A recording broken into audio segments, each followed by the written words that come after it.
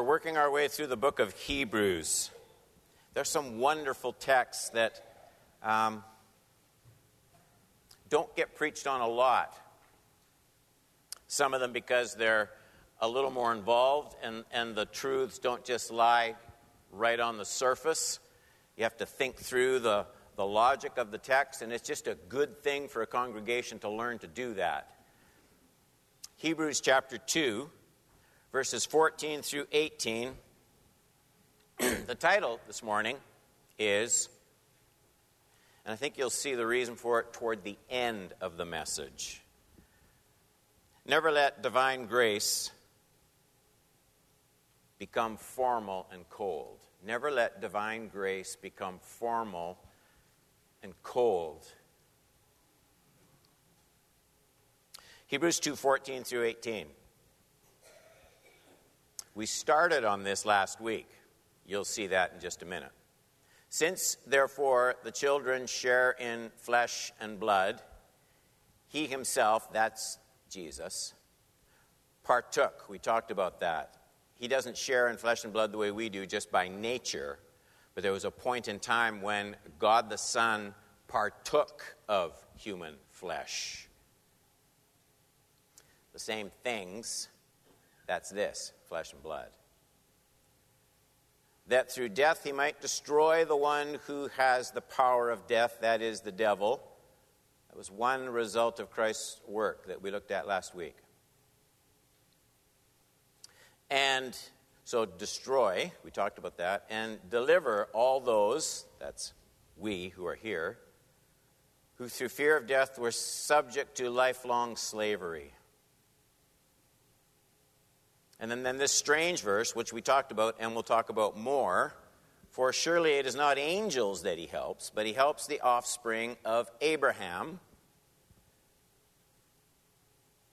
Therefore, he had to be made like his brothers and sisters in every, don't belittle this, in every respect.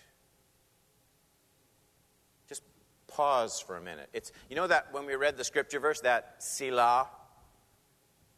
If you look it up, it's a musical term because these were the psalms of worship that David wrote, mostly David. And what it means is, pause and think about this. So whenever you're reading a verse and you see that phrase, because we don't use that language, it means, did you understand what you just read? That's what it means. Think about that. Made like us in every respect so that he might become a merciful and faithful high priest in the service of God, to make propitiation for the sins of the people. In my class, we talked quite a while ago in my Christian Ed class about the two words that they seem like big words that every Christian needs to know the meaning of. They relate to the death of Jesus: expiation and propitiation. And I'm assuming that if you find someone who attends my Christian Ed class, they will be able to tell you the difference. Expiation is the creature side of Christ's work, where our sins are forgiven. Okay? That's expiation. Propitiation is the Godward side of salvation, because we have two problems. I need forgiveness, and God's wrath must be satisfied against sin. Propitiation has to do with satisfying the demands of the justice of God. So expiation is the benefit we receive. Propitiation is the way God can be both just and the justifier at the same time. To make propitiation for the sins of the people, for because he himself has suffered when tempted, he is able to help those who are being tempted. So see, propitiation has to do with the sins of the people. The priesthood of Jesus is to make propitiation, the broken relationship with God. But we have more than just a sin problem. We are tempted in everyday life. And somehow, and this is what I want to look at, Jesus coming in the flesh as a merciful and faithful high priest, it's help for me when I'm tempted. There's a lot in those verses. Let's just pray.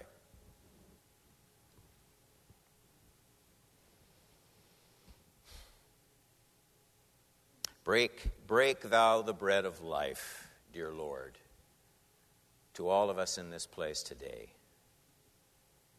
Give us understanding, ears on our hearts, that will result in a fresh love for our Lord. In Jesus' name I pray, amen. There are 4 results of our Lord's incarnation, and they're strung together in these verses. 4 reasons Jesus partook of the same things, 14. And the same things are the flesh and blood that you and I are born with. Here are the 4 reasons. First, he came to destroy the one who has the power of death, the devil. That's verse 14. Second, he came to deliver all those who through fear of death were subject to lifelong slavery. That's 15. Third, he came to become a merciful and faithful high priest to make propitiation for the sins of the people. That's 17. Fourth, he came to be able to help those who are being tempted. That's verse 18. And what we did last week was we looked at the first 2 of those. I'm not going to review all of that. It's online. You can watch it, the notes, the whole thing. So today we're going to look at the last 2, and we're going to jump right in. Point number 1. The text says, Christ took on human flesh and nature. I say flesh and nature because he was like us in every respect, the writer says. So it's not just God pretending to be a person. Did you get what I'm saying? Christ took on human flesh and nature to become a merciful and faithful high priest and make propitiation for our sins. Let me show you where that is in the text. It's in 16 and 17. This strange verse, for surely it is not angels that he helps, but he helps the offspring of Abraham. We'll talk about that. Because that verse 16, it was not angels that he helps, but he helps the offspring of Abraham. While we might not see it right away, it has something to do with what he's going to say.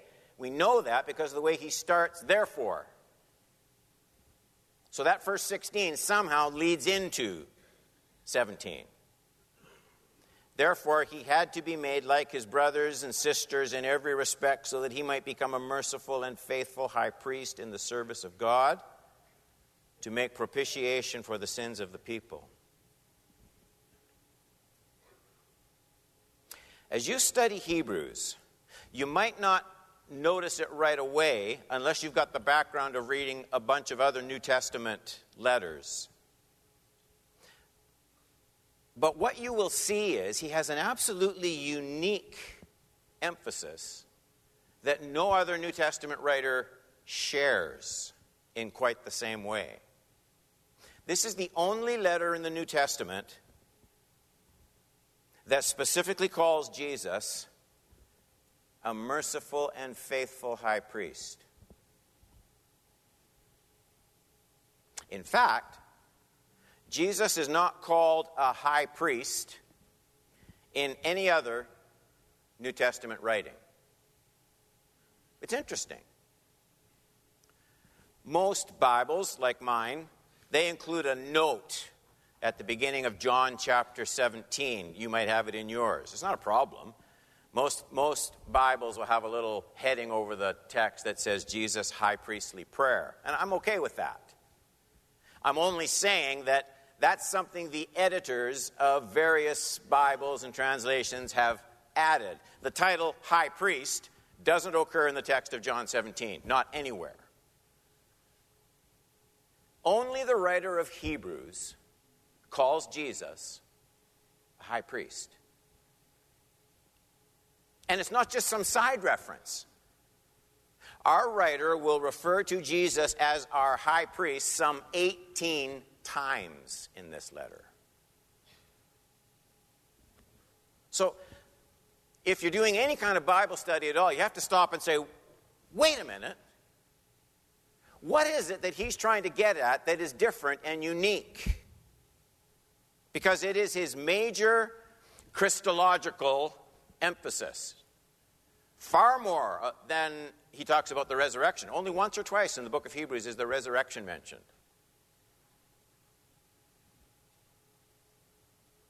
Quite uniquely, our writer makes Jesus' ministry as our high priest, for his context and his writing, it's the most important thing to understand. Here's why I think it matters. We need to study Hebrews because the tendency of modern Christianity, and this is not a bad thing, the tendency is not something untrue. It's perfectly true. But the tendency of much modern evangelical Christianity is to think of the work of Jesus strictly in terms of believing Jesus died for my sins. And he did. And we should all be eternally grateful for that. But almost automatically, we summarize the entirety of salvation with John 3:16. And that's a great verse, no argument from me. The problem with that is we tend to frame salvation exclusively in the past. I became a Christian in 1964. And I was baptized in, whatever. So salvation becomes more in my history than in my contemporary. After all, Jesus himself said of his atoning work, it is, there we go.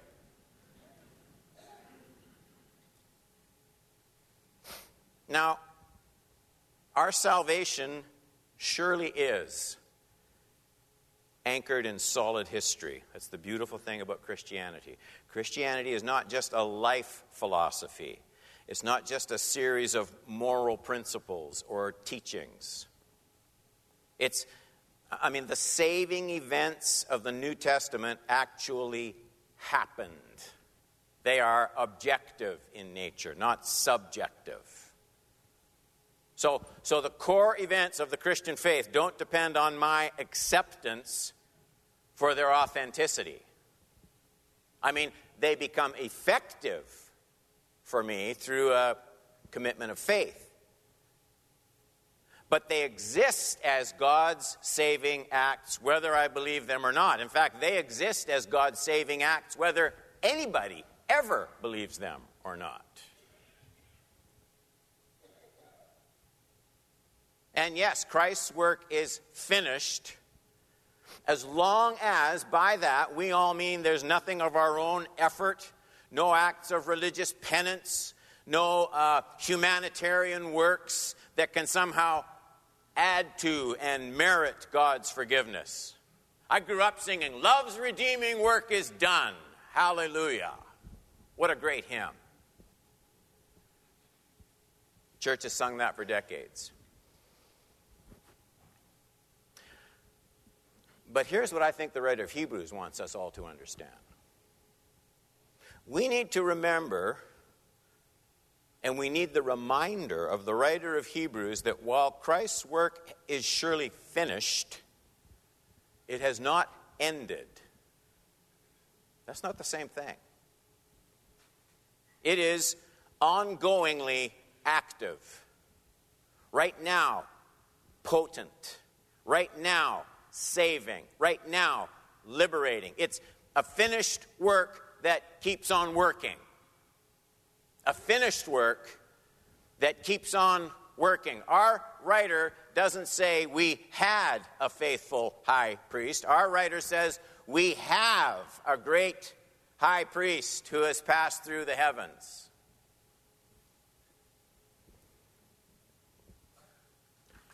Jesus did not retire after Calvary. He didn't leave and ascend to heaven just hoping we would all be able to believe enough to make it to the finish line. There's the package, there's salvation, good luck.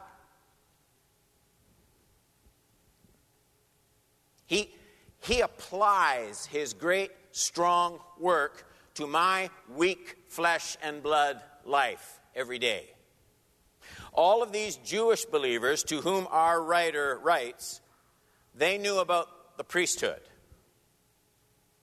It's important to remember his audience as he writes to these relatively new Jewish Christians who are being lectured and threatened and pulled back into the Old Covenant Judaism, pulled away from their commitment to Christ. That's the audience.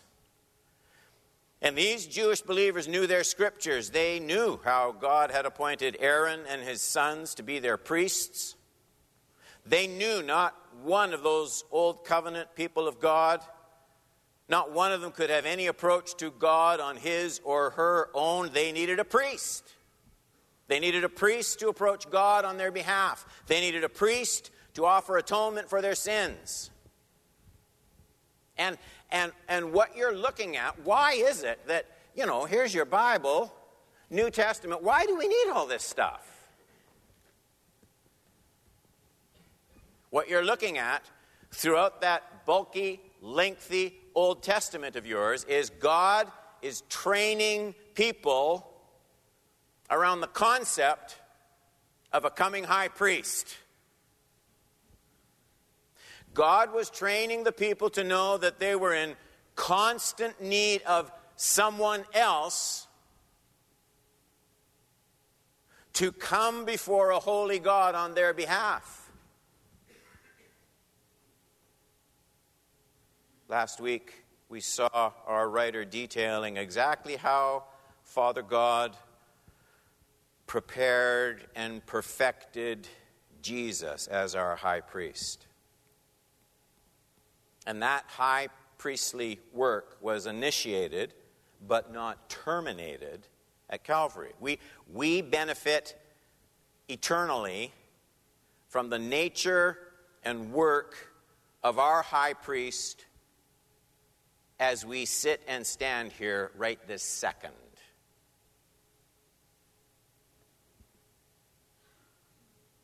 And exactly how this wonderful work takes place, that's the theme of today's text.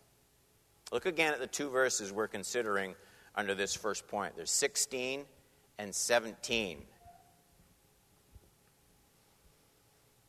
For surely it is not angels that he helps. The he here is Jesus in his incarnation, in his ministry. But he helps the offspring of Abraham. Therefore, he had to be made like his brothers and sisters in every respect, so that he might become a merciful and faithful high priest in the service of God to make propitiation for the sins of the people. So, God the Son didn't come in the form of an angel. According to our text, he didn't come on behalf of angels. The angels who fell from holy devotion, they did so willingly. They acted without the influence of a fallen tempter. And those who fell had no effect whatsoever on the rest of the angels. That's interesting. I mean, many, many angels, according to Jesus, they remain in faithful, sinless devotion around the throne of God to this day. But that's different from we who fell. Our situation is much more desperate. Through our link with Adam, the whole of mankind is bound to sin and destruction. The Bible says there is none righteous. That means the pollution of sin is universal. The penalty of sin is universal. It's complete. By ourselves, there is no relief whatsoever, no hope for restoration, no hope for eternal life. And this is where verse 16 just starts to reveal the very first glimpses of hope. For surely it was not angels that he helps, but he helps the offspring of Abraham. And so the text just starts gradually unfolding good news, and it does so with a classic understatement. Truly, Messiah comes and he helps the offspring of Abraham. But how? How he helps, that the writer is still going to unfold. Because the incarnation of God the Son means Jesus doesn't just help the offspring of Abraham the way you might help someone looking for directions in New York with a map. Advice. No. Jesus helps the offspring of Abraham by becoming the promised seed of Abraham, one of Abraham's offspring. That's Paul's point, by the way, in Galatians 3:16. Now, the promises were made to Abraham and his offspring. Those promises in Genesis. It does not say, and to offsprings, see that? Referring to many, but referring to one. And to your offspring, who is? Christ. Here's the DNA of our high priest. He is descended from the man Abraham. He is one of us. He didn't become an angel. He became a Don Horban.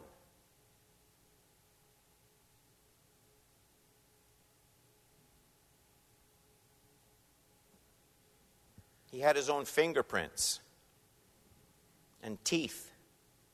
He had to clip his fingernails and wash his feet. He was of a certain height and a certain weight. He could eat fish and bread. He could ride a donkey. Well, exactly, Pastor Don, how does this help each one of us in our bondage to sin? Our writer, he's going to go on to explain in this 17th verse. Therefore, he had to be made like his brothers and sisters in every respect, so that he might become a merciful and faithful high priest in the service to God, to make propitiation for the sins of the people. I see three thoughts here. Just stay with me. First, he had to be. It's imperative, okay? It's not just a nice idea. He had to be made like us. As our writer has already pointed out, our high priest couldn't be an angel. He had to be one of us. If you want to see that in a different passage, Hebrews 5:1 says this. It says, "For every high priest chosen from among men is appointed to act on behalf of men in relation to God." So nothing could be clearer. If a high priest is to represent me before God, he must be a human high priest. If he's going to represent me before God, he has to do his work from my end of things. If he's not, then he's some other creature's high priest, but not mine. And so our high priest had to be, 17a, had to be like his brothers. The second thing I see in this verse is he had to be a merciful and faithful high priest in the service to God. And I think the writer has something on his mind when he very intentionally uses those two words, merciful and faithful. Merciful and a faithful high priest. Either one on its own nullifies any help for me. Let's take faithful first. Jesus must be a faithful high priest before God if his sacrifice is to be acceptable. What that means is Jesus couldn't be a sinner. Jesus couldn't be a covenant breaker. That's why, by the way, in that training period of the Old Covenant sacrificial period, no imperfect sacrifice was to be offered. Have you noticed that as you're reading through your Bible? Don't you bring me a lamb with a blemish. Don't you bring a pigeon with a broken wing. Unacceptable.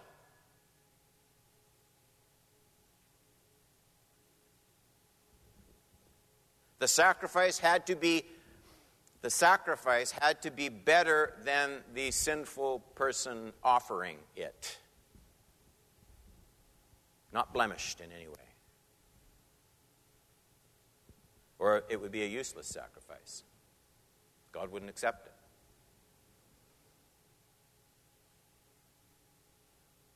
The problem is, mankind, we have never had a completely faithful high priest until Jesus came.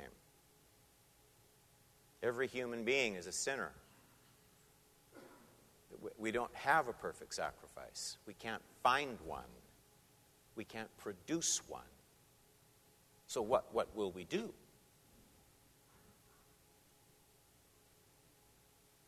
Our Lord comes and he dies on that cross as the only faithful covenant keeper before the law of God. He's a faithful high priest. There. Our only solution. Because it has to be a person from our side, and it has to be sinless. All we have is Jesus. Right?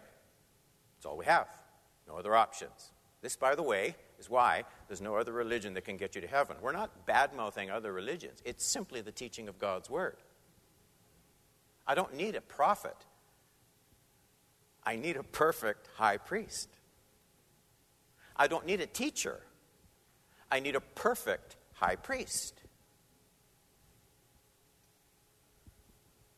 Now let's look at that term merciful. A merciful and faithful high priest. Now, the striking thing about that term is there is not one single reference through the whole Old Testament, not one reference to any priest ever being called merciful. That wasn't a requirement. Father God was merciful, sure. But the priest merely did his job. He just followed the system. He followed the rules. Jesus is called and only Jesus, is called a merciful high priest because he doesn't just offer cold forgiveness. That's why he's the only one called the merciful high priest. There's nothing clinical about his work on my behalf. I want to save more on that point for the end. It's how I want to wrap up, so I'm going to come back to that. Now remember where we are. I said there were three ideas in that 17th verse. First, Jesus had to be made like his brothers and sisters. He had to be like us in every respect. Second, he had to be a merciful and faithful high priest in the service to God. And now the third thing in that 17th verse, Jesus had to make propitiation for the sins of the people. This would be an easier concept for the readers, the first readers in context of this letter. It would be easier for them to understand than it is for us to understand it. Every Jewish reader of this letter would know exactly what our writer meant. Every Jew wandering through the wilderness could go to Moses or Joshua or parents or any wise elder in Israel for counsel, for advice, for assistance. But none of those leaders could do the work of a priest for those people. Did everybody get what I said? That is really an important point in our writer's mind. To deal with God, the people had to go to the priest. The priest was for atonement. Other people were for life skills, support, empathy, counsel, companionship. peace of mind, a cure for loneliness. They could get that with all sorts of other people. The priest was for sin.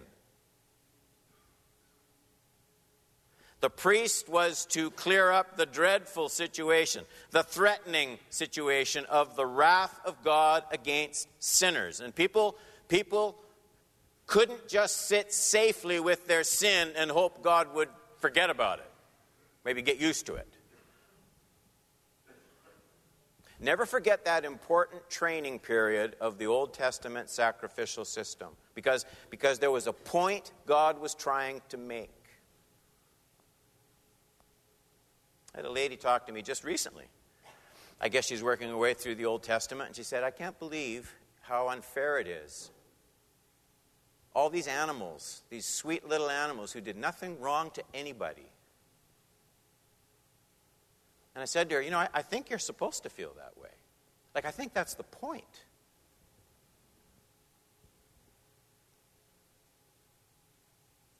What was the meaning of all those tens of millions of dead lambs and goats? Those bloody little carcasses would make a pile as high as Mount Sinai.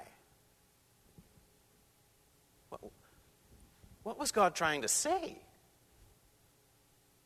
He's trying to say sin is brutal. He's trying to say sin matters.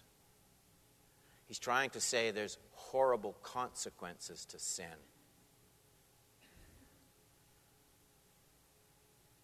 He's trying to say sin is a life and death issue.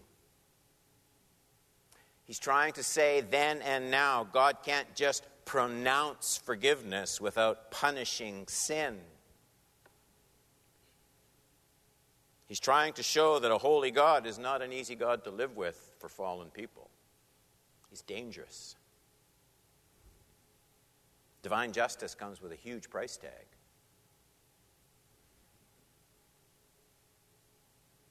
Oh, how careful this church needs to be in keeping the main thing the main thing.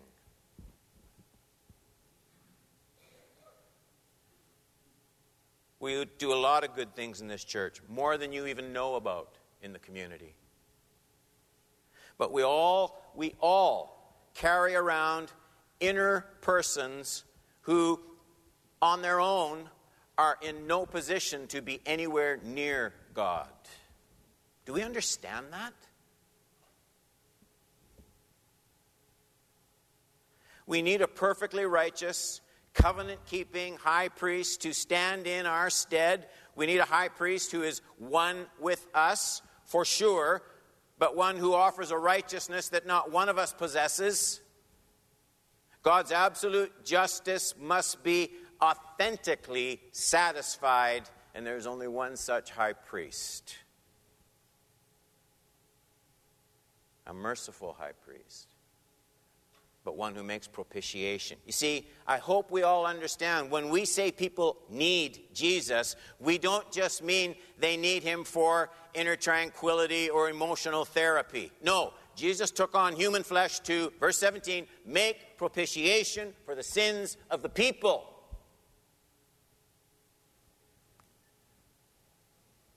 Now I want to come back to that point that I said I'd return to. Point number 2 is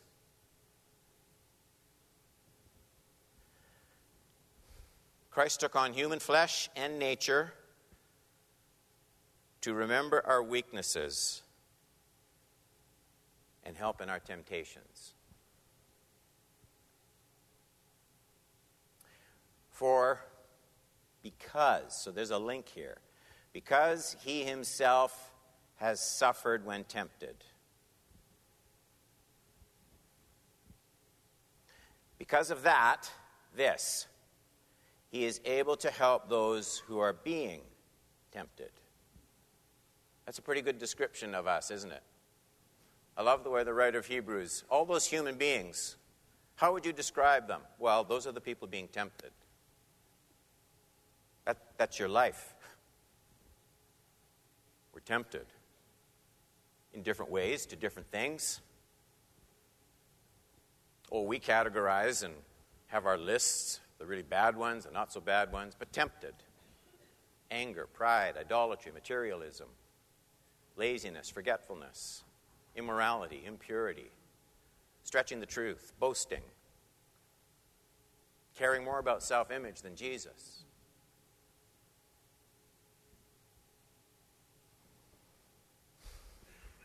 The driving idea behind this whole series is how the new covenant is so much better than the old. It's right in the main title. How the new covenant is so much better than the old. God, of course, is exactly the same under both covenants. He doesn't change.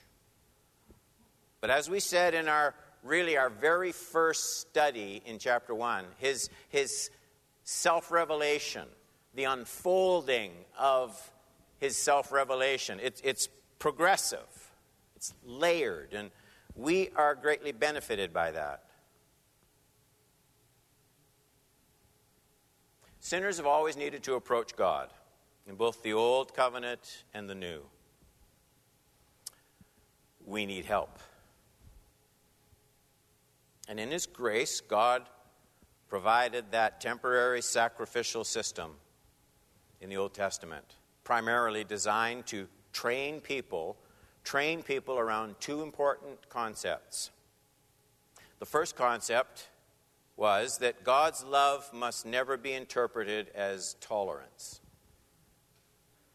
Boy, the church needs to hear that today. God's love must never be interpreted as mere tolerance. All those sacrifices. He would never just look the other way when people sinned.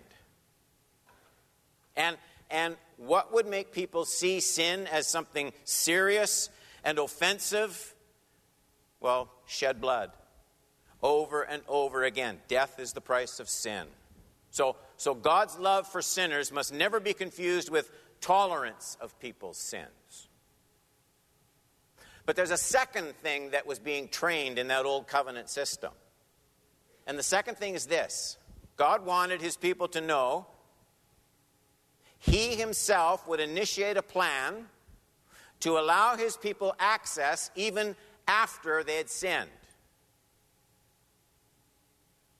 In the Old Covenant, priests would offer sacrifices, dreadful sacrifices, over and over and over again. This was the only way God could be worshipped and loved by sinful people. So, both the seriousness of sin, that God's love doesn't mean he could tolerate it, and the persistence of grace through the sacrificial system, they were being taught in rudimentary, repeated, preparatory fashion. Enter the new covenant. We don't approach God like that anymore.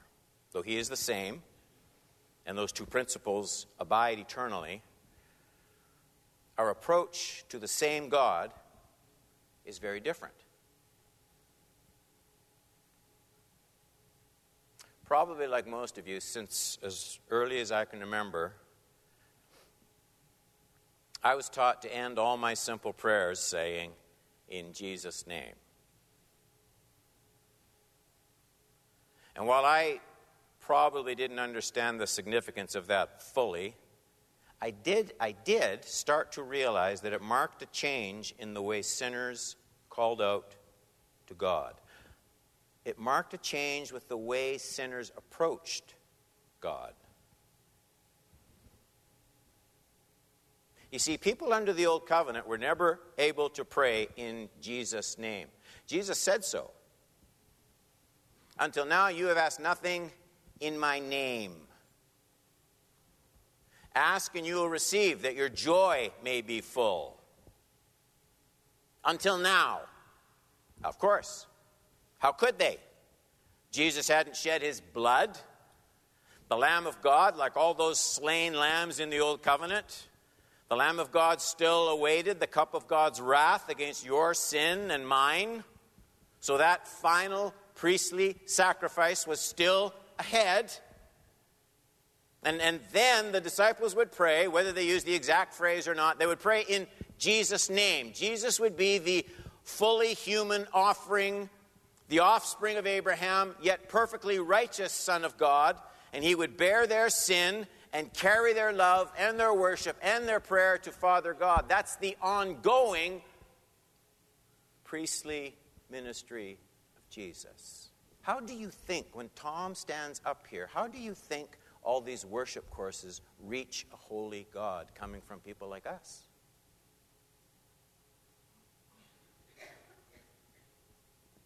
It all goes through Jesus. He's the high priest who makes access. It reaches the throne of God. I don't know what kind of a week you had. I wouldn't want to stand here right now facing an absolutely holy God without Jesus, without a Redeemer. I don't think I'm... Are you ready for that? If you say yes, you're delusional.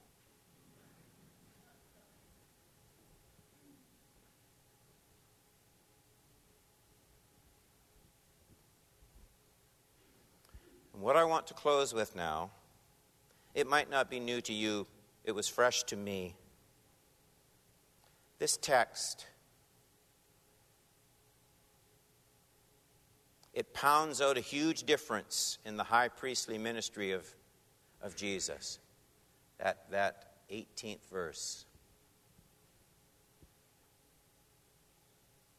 It's the reason for the title of this teaching, Never Let Divine Grace Become Formal and Cold. So here's what I want you to take home from church today. When you sin, and when you are struggling not to sin, all right? When you sin, and when you are struggling not to sin, you have a compassionate high priest who remembers what it's like to be tempted. Do you see that here? Because, here's the reason. Because he himself has suffered when tempted. Because of that, he's able to help those who are being tempted. So I'm not making this up.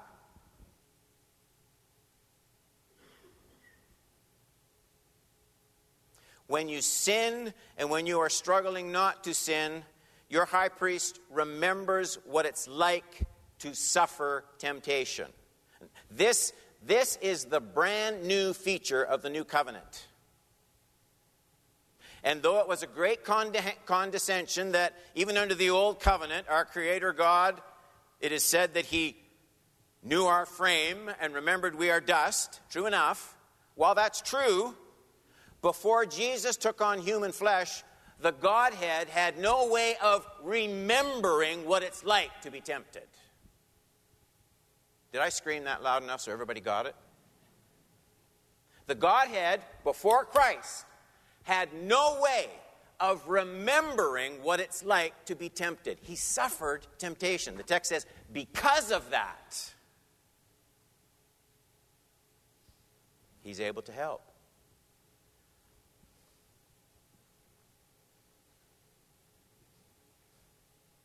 All this came with Jesus and the new covenant.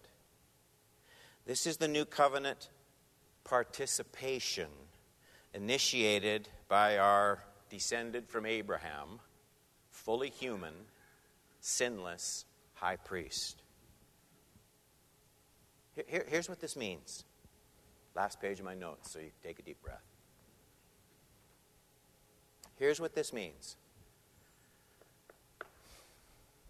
There is a huge difference between believing in a technically correct doctrine of forgiveness through Christ's death, which is true enough, but there's a world of difference between believing a technically correct doctrine of the atonement and feeling how such forgiveness is generated in our merciful high priest. Apply this. When you struggle with your own weakness, am I the only one? Does anybody else ever do that? When you struggle with your own weakness or face extreme times of testing with the devil, of course, you call out for grace and help. We all do. Here's the new thought. And when Jesus hears your cry when Jesus hears my cry for help, the first thing he remembers isn't, this is the second time today that Don Horban has failed in the battle. That's not the first thing he thinks of when I cry out for help and mercy. The first thing he remembers is how demanding it was when he himself was tempted by the devil in the wilderness. That hit me like a ton of bricks.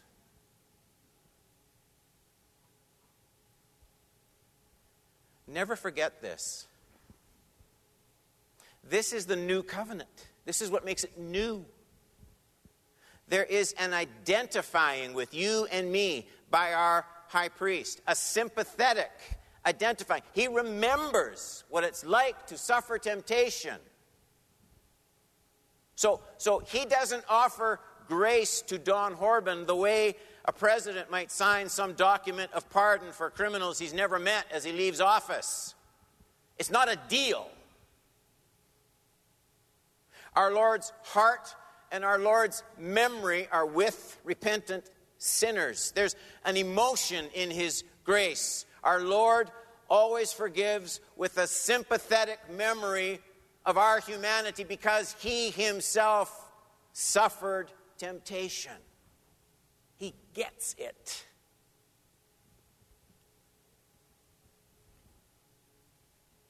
There's a passion in it.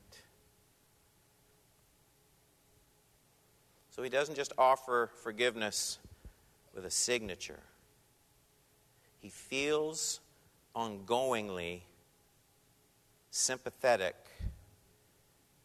to me because he's been exactly where I am minus the sin.